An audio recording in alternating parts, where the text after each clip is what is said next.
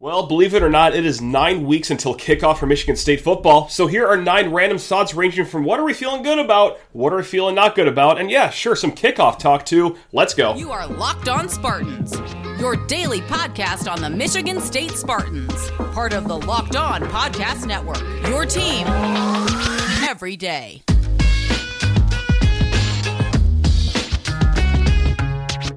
Spartan friends, Spartan family, Locked On Spartans listeners, thank you so much for kicking off your day with us here at Locked On Spartans. That's right, your team in green and white, well, 3 days a week in June and July, and then we will hit it once again 5 days a week in August. So thank you all to our everyday listeners out there, especially you, Jude Santos. That's right, shout out to our guy Jude, but also, hey, thank you all so much for tuning in, listening. Please rate, review, and subscribe to the podcast or YouTube channel. You ever want to reach out? LockedOnSpartans@gmail.com.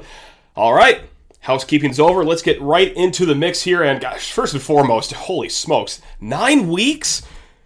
June's already done. Like that Cinnamon whiskey will be smelt on the parking lots here any minute now. This summer is flying by. But that's not my first random thought. No, my first random thought for this upcoming season is that no, it's not a hot seat season for Mel Tucker. It is going to be a very telling season. No doubt about that. There is no question of we're going to get a lot from this upcoming season, but I just want to squash that right off the top. That might be my biggest pet peeve this offseason, is anyone saying that this is a hot seat season for Mel. And I get it. 5-7 wasn't a lot of fun last year. He did just sign this mega contract worth a lot of money.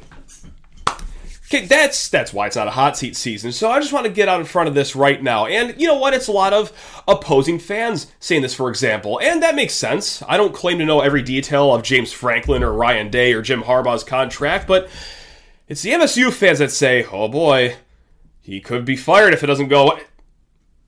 Grow up, everyone, okay? That's a big contract he just got, and also the buyout on that contract is whatever he is owed. So no, they are not going to spend $75 million to let go of Mel Tucker should another 5-7 season happen this year. So let's just get that out of the way. But still, a very telling year. There is a good contingent of people that say, hey, you know what, 2024 is going to be the litmus test of what we can see in Mel Tucker, because, well, that means his first recruiting class that wasn't the COVID class that was almost entirely recruited on Zoom. These kids never visited campus. They hardly, if ever, met face-to-face. Weird circumstances around that one. We'll give him a mulligan. By 2024, okay, they're going to be juniors at this point. So even though his first true class is only true sophomores, you got to start seeing something here. Look, Mel Tucker knew what he had when he walked into that football building right when he touched down in East Lansing. It wasn't just out of boredom that he cut ways with, 25 people to the transfer portal right off the bat. Look, the roster was not up to Big Ten standards right off the bat. But it is getting there, okay? And by way of what he did in the transfer portal, sending kids into it and taking kids out, this is now a team that shouldn't have talent gaps like we've seen last year. Sure, talent gap against Penn State, Michigan, Ohio State, Washington. Yes, there's going to be a talent gap against those teams I just named. There should not, under any circumstance, be an excuse for talent gaps, though, against your Marylands, for example, your Indianas, your Minnesotas, your Nebraskas this year. There's going to be a handful of games where Michigan State's talent at this point should be right up to par with each other. And if you're not winning those games, we could start having conversations of if this is really going to work out in the long term. I think that we're going to get a lot from this year. A lot of other people think it's going to be 2024, but yeah, it's another big year for Sparty coming up this fall. Now, hey, what am I most excited about this season? This is random thought number 2. What am I most excited about? Stop me if you think I'm getting a little ahead of my skis here, but this might sound crazy if you've watched Michigan State football the last few years, but I truly think this could be a top 5 defense in the conference. I think that this could be a defense that's in the upper third of the conference. This is going to be one of the best fronts you will find in the Big Ten with guys like Simeon Barrow, Derek Harmon, Tumisi Adelaide, Chris Bogle, Avery Dunn, Jalen Sami out of Colorado as well. That's just on the defensive line. And also with more depth too, Jarrett Jackson, Dre Butler, Maverick Hansen, Alex Van Sumeren behind those guys. And we all know how important depth is on defense. If you watched even one Michigan State game last year, you know how important that can be. But it's also the linebackers as well that are going to make this front a great run-stopping unit. What are Cal Haladay and Jacoby Windman brilliant at? Stopping the run. That's right. North and south, getting in those lanes and stopping the run.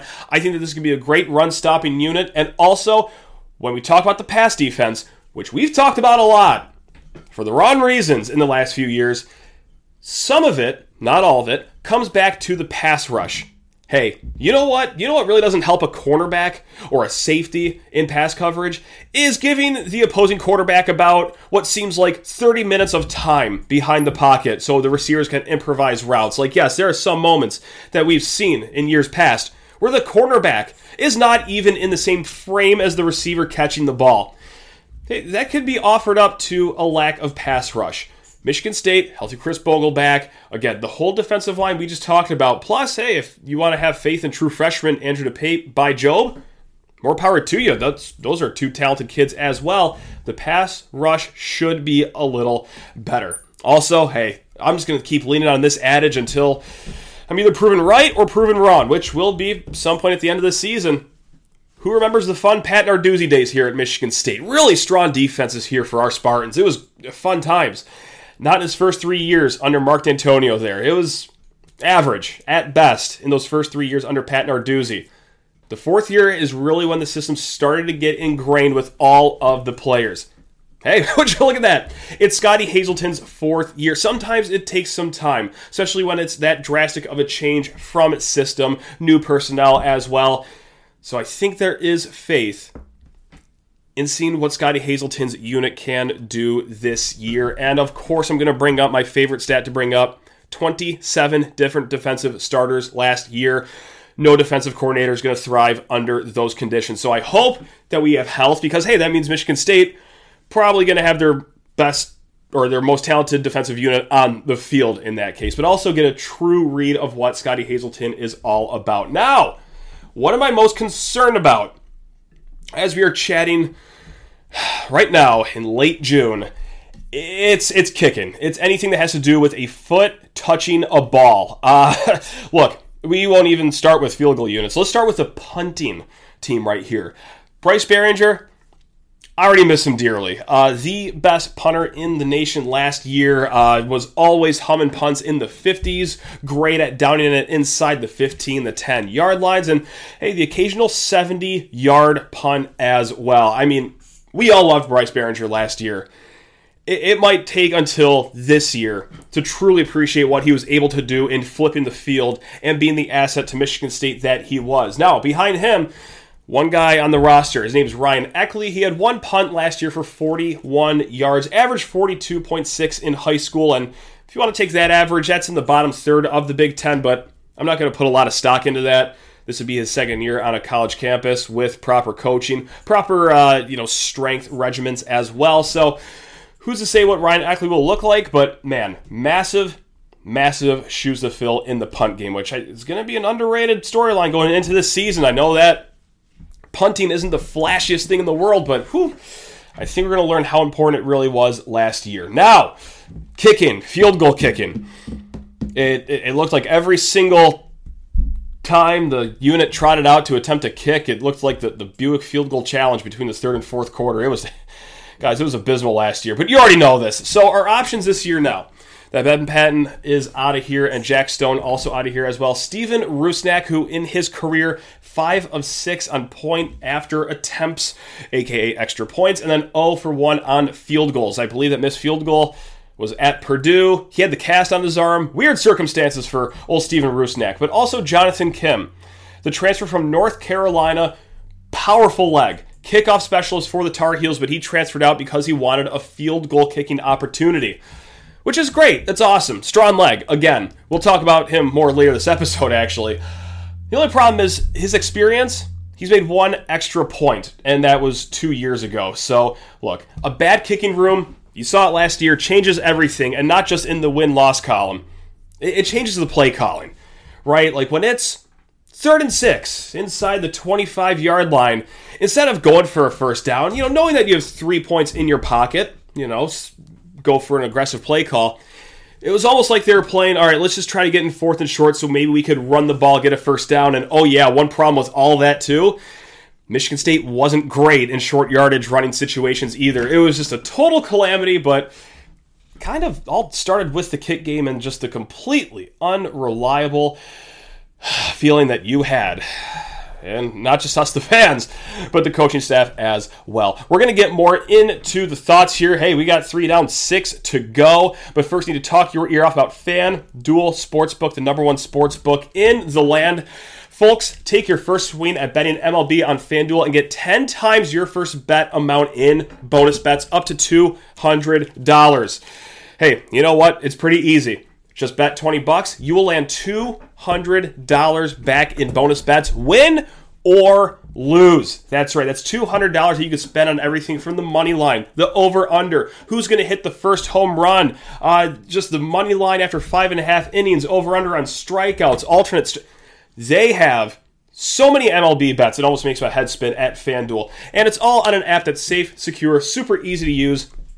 And when you win, this is my favorite part of FanDuel, you get paid instantly. You are not waiting around for days at a time, waiting for Mr. FanDuel to pay you. That money is going straight to your account. So sign up today and visit FanDuel.com/lockedon to get up to $200 in bonus bets. That's FanDuel.com/lockedon. It's FanDuel, official partner of Major League Baseball. Now let's get back into my random thoughts here as we are, once again, can't believe it, 9 weeks away until Spartans versus Chips, Friday night, Spartan Stadium. Now, I feel good about the defense. I feel not so good about the kicking. What do I have absolutely no feelings about? Like, what am I just at a total loss? The receiver core. Now, look, I know that maybe I just, on a baseline, shouldn't feel good about the receiver core because, hey, well, everyone wave goodbye to Jaden Akins. He's off to the NFL in the second round. And, oh, hey, you too, Keon. We'll see you later. Good luck in Tallahassee, I guess. And those are 2 really talented receivers. However, coming back, one of my favorite players, Mr. Reliable, Trey Mosley, the sure hand guy, great at those stick routes, underneath routes, all of that good stuff. But there's a lot of other names that we're hearing some good buzz about in the offseason. Guys like Jaron Glover, young kid. Christian Fitzpatrick, big-bodied receiver, 6'4", didn't play a lot last year because of injury. Tyrell Henry, really shifty guy. I think he'll do great in those underneath routes as well. Antonio Gates Jr. as well. Alante Brown, Montori Foster, he has some good starting experience as well.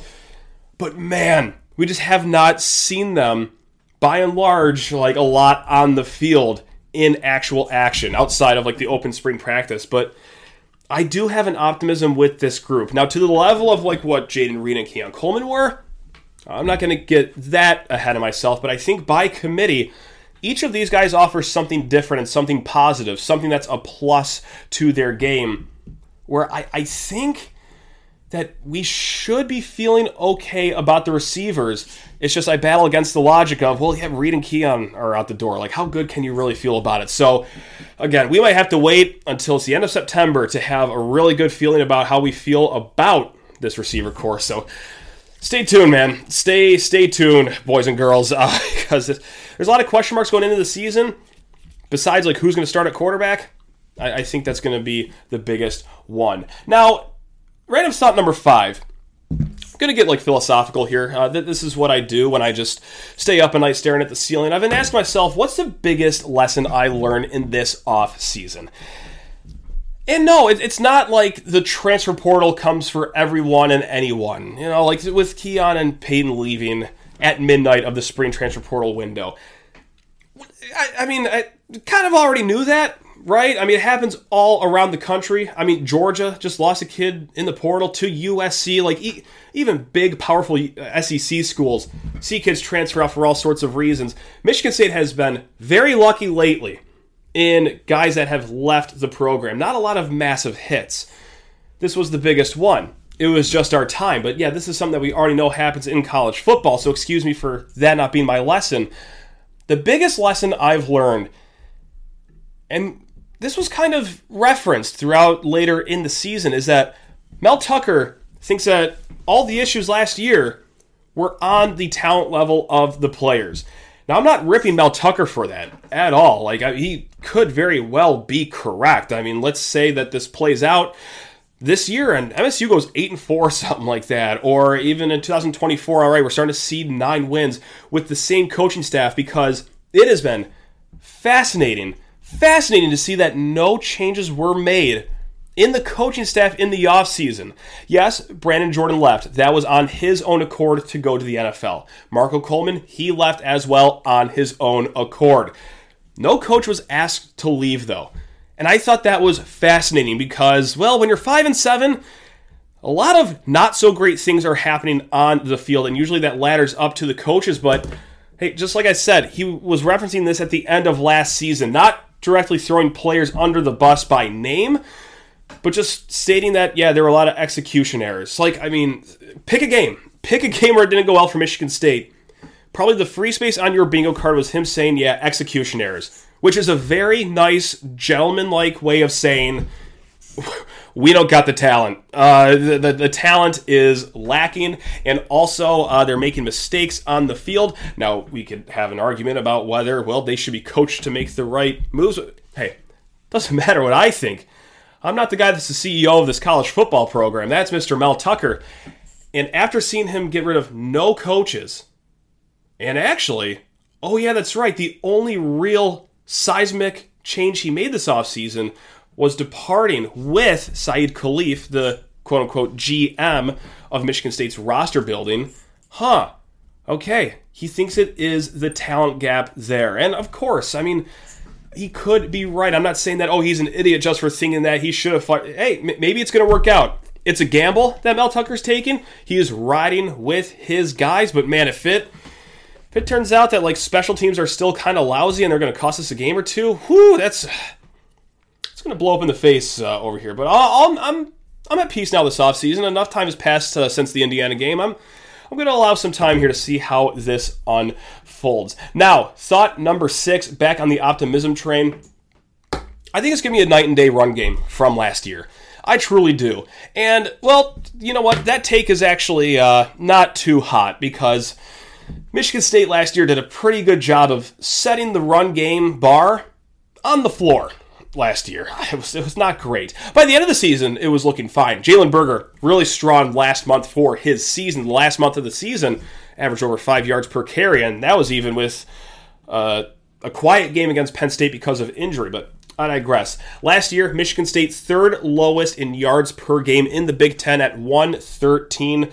Now, of course, some of that is based on, well, Michigan State was also down a lot in a handful of second halves, so they're trying to air out the ball, so the total yards might be a misleading number, but here's an accurate one. 8th in the conference at yards per carry, and those short yardage situations I referenced not too long ago, some pretty damning stats that back that up. They were outside the top 100 in the FBS in stuff rate and power success rate. Stuff rate is the percentage of times that, well, you get stuffed behind the line of scrimmage.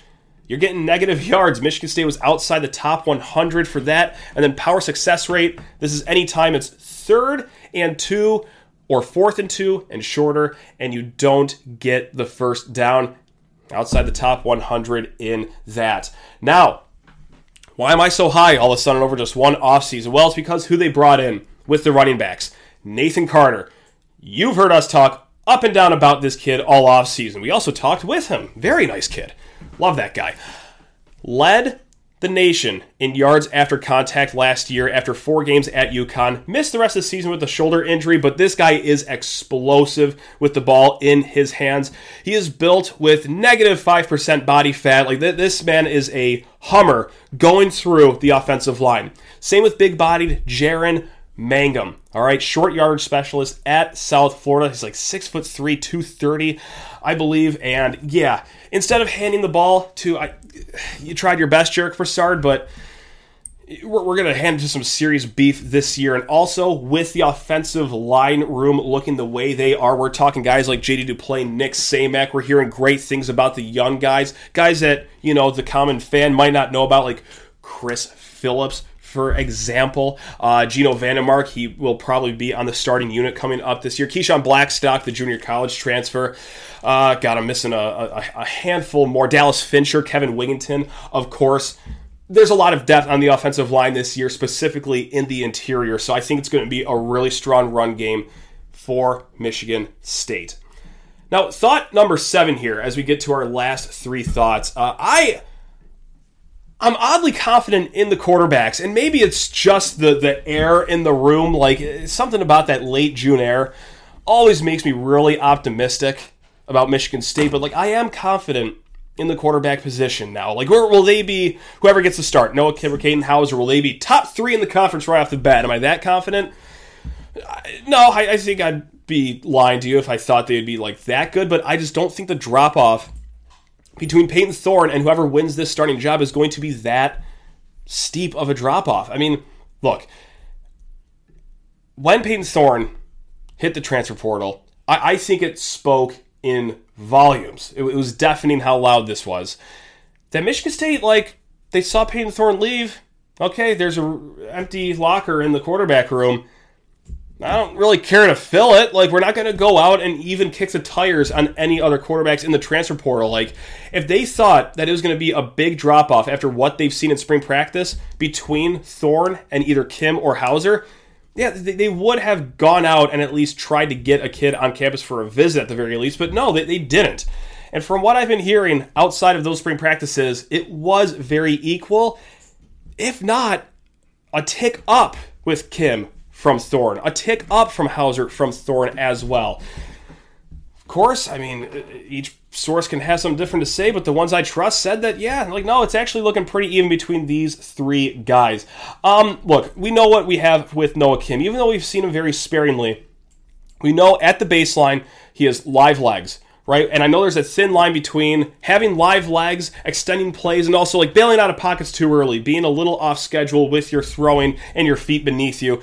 But I think he's on the right side of that line, at least when we've seen him play. He's got a solid arm. He made some of those best throws that we saw all day in that open spring practice. Made some pretty good throws last year in his short times that he did play last year. And also when he was in the game last year, fearless. And I know that's so cliche, that's so outside of a box score, but man, how many times do you see a backup quarterback come in and just, oh my God, someone turn off the lights, it's too bright in here, they're just so timid. Not Noah Kim. He went out there with the mentality that, you know what, I'm going to ball out here and try to win the starting job right here on this drive. Now, what we have from Caden Hauser, we've seen him for about 6 seconds against Akron last year, so we don't know a lot about him, what he will be like on the field.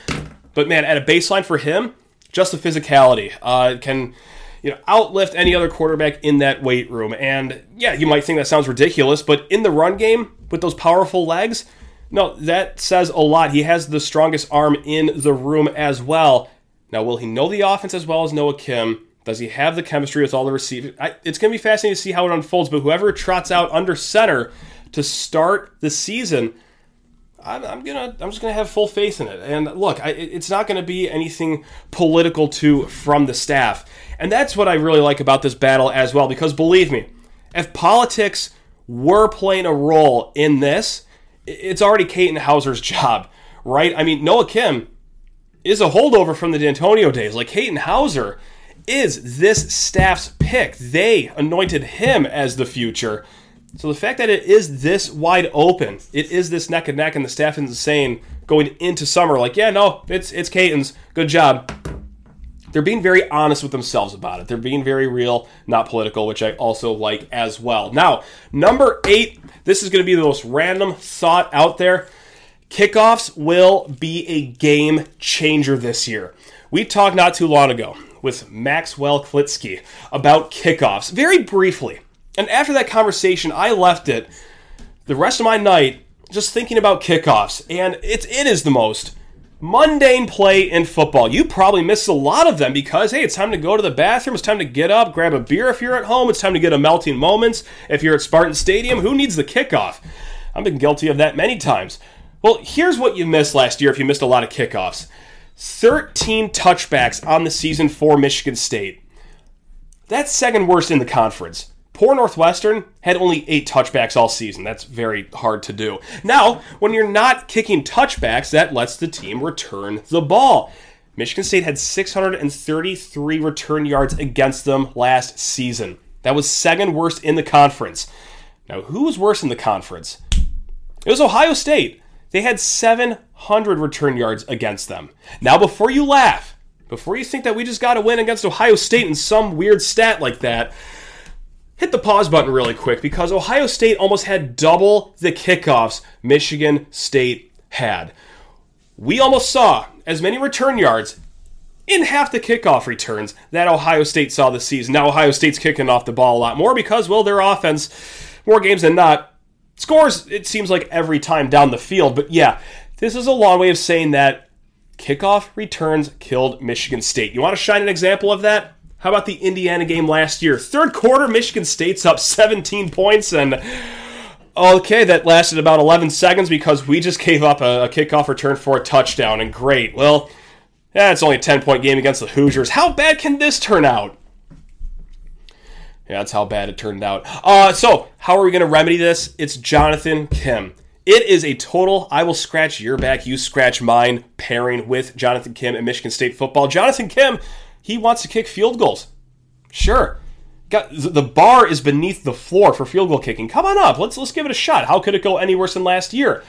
Now, what does Jonathan Kim bring us? Well, 2 years ago at North Carolina, 65 of 85 of his kickoffs were touchbacks. That was the highest in the ACC. Last year, in his 4 games, averaged 62.4 yards per kickoff.